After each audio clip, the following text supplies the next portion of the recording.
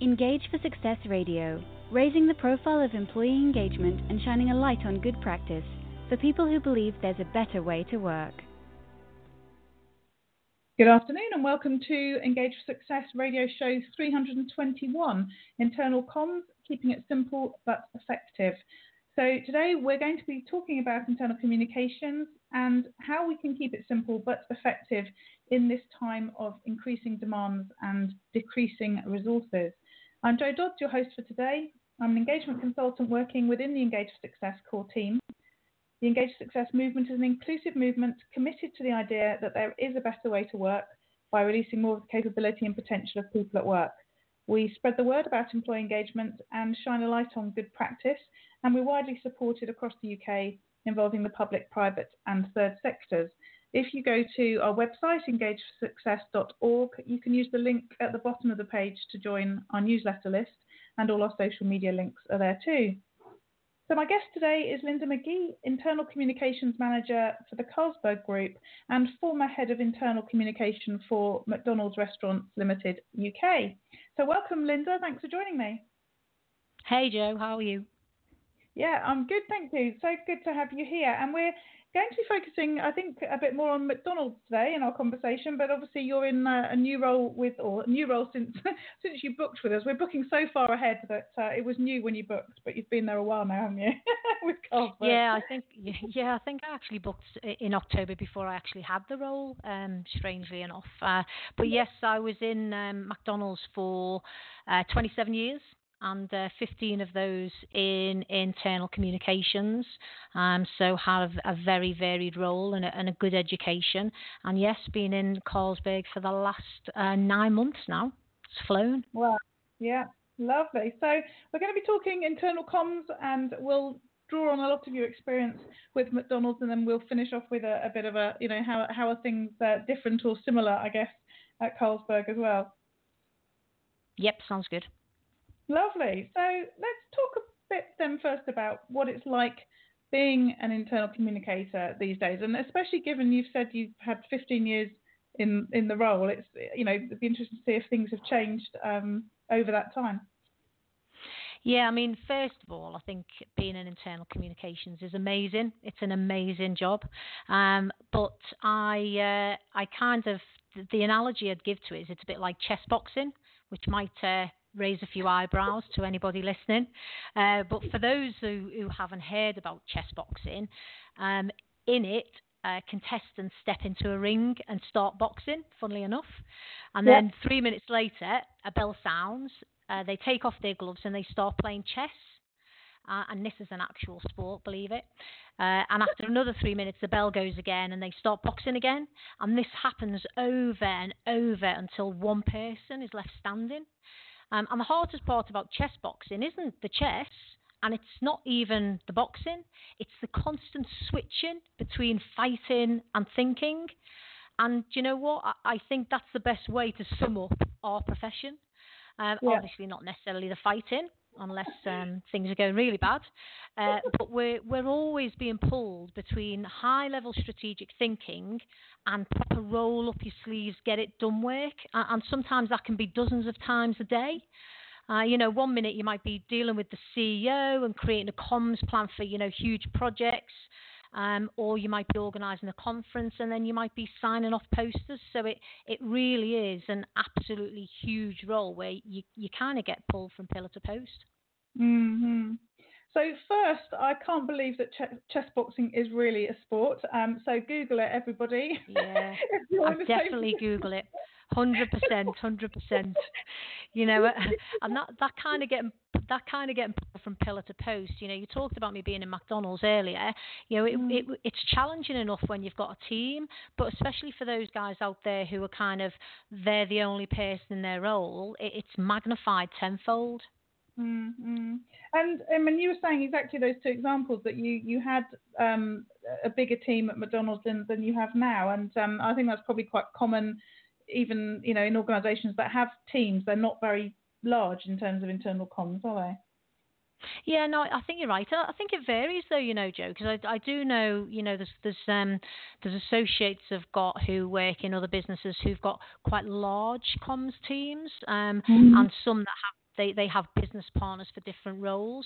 But I think more often than not now, when we talk about diminishing resources, comms teams tend to be getting quite small, or even they kind of work across external and internal comms. So you just have to, there's quite a wide gambit, to be honest. Mm-hmm. So let's talk a bit more about the role of an internal communicator.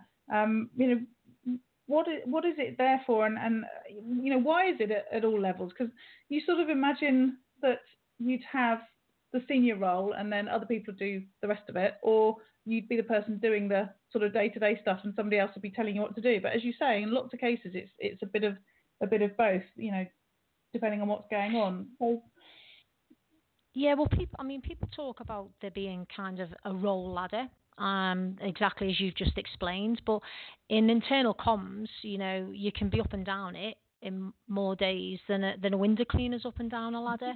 But what I've kind of realised over the last 17 years now is that's not going to change, and I'm not sure we'd want it to either. Everyone out there knows that being in internal comms means you get to know the business better than anybody else. The breadth of our role is huge, and it's grown, especially because now we are becoming more trusted. We are becoming business partners. Gone are the days. I remember in the early days, people used to just come and say, "I want a poster on X." And, now they are coming more and saying, "I've got a problem with X. How do I solve it?" And that's absolutely how it should be. But it means that it's more important than ever for us to focus on the right areas and understand how we can make the best difference for the hours we have in the day and the resources that we have at hand. So how can we do that? As we said, we've got quite often limited resource, and it might be even getting more limited. How can we make sure we are focusing on the right areas? Well, in McDonald's, I was there for, like I said, 27 years, 15 of them in internal comms. And I had been doing comms a long time. We were kind of going along and everything we thought was going well. But I think at some point you've got to kind of stop, whether you've been in a business a long time or whether you're new to it. And one of the key things is to take a good look at what you're doing. Before I left McDonald's, I created a one-pager to map out how we communicated. And believe it or not, it looked busier than a London Underground map. It was crazy. In McDonald's, we had the full suite of typical internal communications channels that you'd expect. We had emails, formal briefing sessions, crew room posters, weekly updates, various team calls, intranet websites for our franchisees and our consultants, a website for our hourly paid employees. And the restaurant teams themselves were using things like WhatsApp and Facebook. And, I was pretty sure that we were, effectively supporting the business. But I guess what I wasn't as clear on anymore was how much all of the different elements were working and if we were, in fact, focusing on the right areas. And so, I kind of thought at the same time, we'd just gone through a little bit of change, and the UK business had a new vision, and it felt like the right time to take a step back and make sure that we were set up effectively to support the business. And it's sometimes hard, when you work in internal comms, and again, people listening might agree with this, it's really hard to get support for an audit. Contrary to belief, large businesses don't necessarily have the large budgets. And like most businesses, you have to have, and quite rightly so, you have to have a clear return on investment for any budgets to be approved. So you really have to have a solid business case. But even then, you might have to settle for a bit of a DIY job, which can almost be as effective, if not just as effective. But the key thing is you just have to take a step back and not be precious about what you find. And from the audit... Sorry, I was going to say, so how would you do that? Because as you say, you've got all these lists of things that you do, and you do them already. I can imagine, on the face of it, it sounds like a good idea to work out exactly what you've got and the effect it's having and all those other things. But actually the idea of doing it and ending up with your underground map sort of thing, it could be quite daunting. Yeah, I mean, I guess the mapping it out was fairly straightforward. I just sat down with a big bit of paper and kind of just mapped out where everything, where all the channels was. So that was kind of the simple bit, getting on a page what we do. The more difficult bit was actually getting the audit. The great news for us, for Max, is we had such a great relationship with our executive team, and they were really understanding and bought into the benefits of internal comms to help drive the business, that actually when we put a business case together to have an audit done, which we wanted to use an external company for, partly because of time, because it was just, we wanted to do a really robust audit, and partly because of our resource, and partly to have that external objective view. It's really hard sometimes when you're doing it yourself. You have to really detach yourself and not be precious. So we were really lucky. We got it over the line with the executive team, and we just worked with then a supplier company who we already knew, an internal comms agency, and we worked with them on what we wanted to achieve and worked together to come up with the plan of what that would involve, which was essentially we did about 16 days of worth of focus groups across the organisation. So we went the length and breadth of the UK in franchise restaurants and company restaurants. We co-created a kind of a work plan for the day, a workshop that they would take the guys through to really help us understand how internal comms was working at that granular level. And then we also did some qualitative research, and then the guys then pulled all of that together and did an analysis and then created a summary report. Now, that's brilliant, and that's brilliant if you have the money to do that. But if you haven't got the money to do that, then you have to have the resource to do it. And I'm not saying it's an easy thing, because I know now, in my role at Carlsberg now, I am the only person looking after internal comms for the whole of the UK. And so, like I said right at the beginning, you're already got a massive, a breadth of role. So you kind of have to do things, I've been doing that ad hoc as I go. I've been having lots of, one of the things I did right from the beginning is just really get under the skin of the business and go and speak to as many people as possible. And I still do that now. So rather than hold workshops per se, I've been doing it raw. I've been doing it by having conversations with people and asking people similar questions, and doing it a bit more like a guerrilla style rather than a organised audit. But to be honest, the both things work. So people just have to work out what's best for them. Yeah. So I'm thinking about, if I was to go and do an audit, I'd want to find out people's views, but I'd also want to find out what people knew about the organisation to find out whether the messages had landed properly. Were those the two things that you were looking at? Were there other elements to the audit? No, I think you're absolutely spot on. What we were looking to understand is what people wanted from communication, whether what we wanted was landing. So was communication helping people do their job, and was communication helping them feel like they loved the business enough to want to work harder? And what we actually found was that in McDonald's that people were really hungry for information. So it was really weird, because we had loads of channels, and I kind of thought at the beginning, people are going to say it's too much and we communicate too much. But people were actually lapping up and hungry for the information. And we also found that they were really loyal to the brand, everything we were asking them. And we kind of knew that anyway, just because of the kind of interactions we had with them on a regular basis.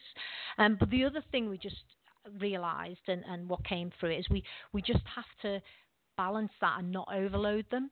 And we it was something we already tried really hard to do from a kind of gatekeeping point of view. And it also came up with some interesting points around, we needed the internal brand to reflect, we've got this amazing, iconic and leading external brand, but we need the internal brand to reflect that as well. So everything that we did from day-to-day communications through to large-scale campaigns, comms needed to drive that message home in a high-quality and impactful way. And that doesn't always mean spending money. That just means being really clear on what the outcome is. And interestingly, the one thing that came across that didn't surprise me, and to be honest, I don't really make an apology for, was the guys were telling us that our communication was better than, I guess, what they perceived as engagement.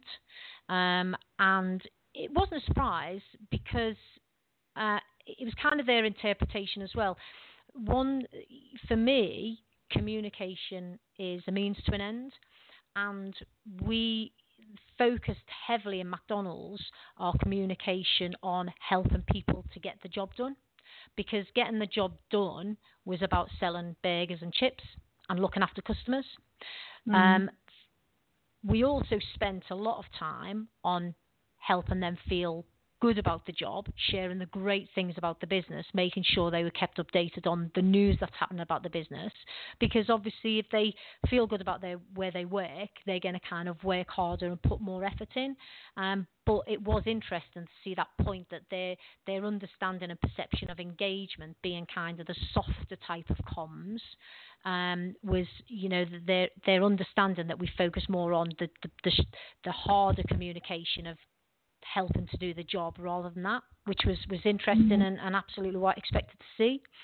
The other thing that came up, which was a good insight, was we just needed an outtake for me was we just needed to be really clear on what was required of our function and what the business needs us to do. We needed to redefine what the value proposition of internal comms was at McDonald's, what it's here for, what it's supporting, the tools that's available, the budget and the resource needed, just because it helps everyone understand where they stand. Again, people listening, if they're internal communicators, will know we are accountable for so much already. We get involved in so much already. We just have to be really careful with people on what we're accountable for, what they're accountable for. Otherwise, you could end up trying to do everything, or people think you do everything, and they're not pleasing anybody. Yeah. And what about that sort of potential difference or needing to be consistent across the company-owned restaurants and the franchises? What sort of challenges did that pose? Oh, do you know what? It's interesting one with that, because I think McDonald's is such a unique organisation, because whether you're franchised or company-owned, you're a family, and your goals are the same. And so we were quite unique in that sense, I believe, because even though I work for McDonald's UK, so I work for the company, a lot of our comm support was across the board, whether it was franchised or company restaurant. So, for example, the weekly communication we send out to the business, it went to the company restaurants and the franchise restaurants. So we provided a lot of support for the franchisees, and what the kind of ask of them was to dial up the messages. So because I guess essentially, if we're communicating to the company restaurants, for example, when campaigns are starting, when there's new service initiatives, how we expect people to be with customers, how we expect the quality of the food to be, then that message is the same whether you're in a company restaurant or whether you're in the franchisee. Because one of the beauties of McDonald's is the standards are the same no matter where you go. Yeah. And there's no point, I guess as a business, you could turn around and say, well, Mr. or Mrs. Franchisee, it's your business, you're responsible for the communication. But what's the point of that? We may as well support the franchisees as much as we can when we're doing it anyway for our company restaurants, because it just means you get that better alignment. And then our ask of the franchisees was just to kind of dial that up in their own way and kind of, be leaders in their businesses and make it clear of what the expectations were. I don't think it's interesting though, Joe, because I don't think I'm not sure if other businesses are like that. It'd be really fascinating to hear from someone from other franchise businesses who've got some company restaurants, just to understand how they do things. And we did it that way more because I think we felt like a family, and also because, you know what, it didn't really take that much more effort, and it just meant we got so much benefit from it. Yeah, it's certainly, from a customer point of view, I don't think you can tell when you've got a company-owned restaurant or a franchise restaurant. I wouldn't have been able to tell you in any of the McDonald's I've ever been in which they were.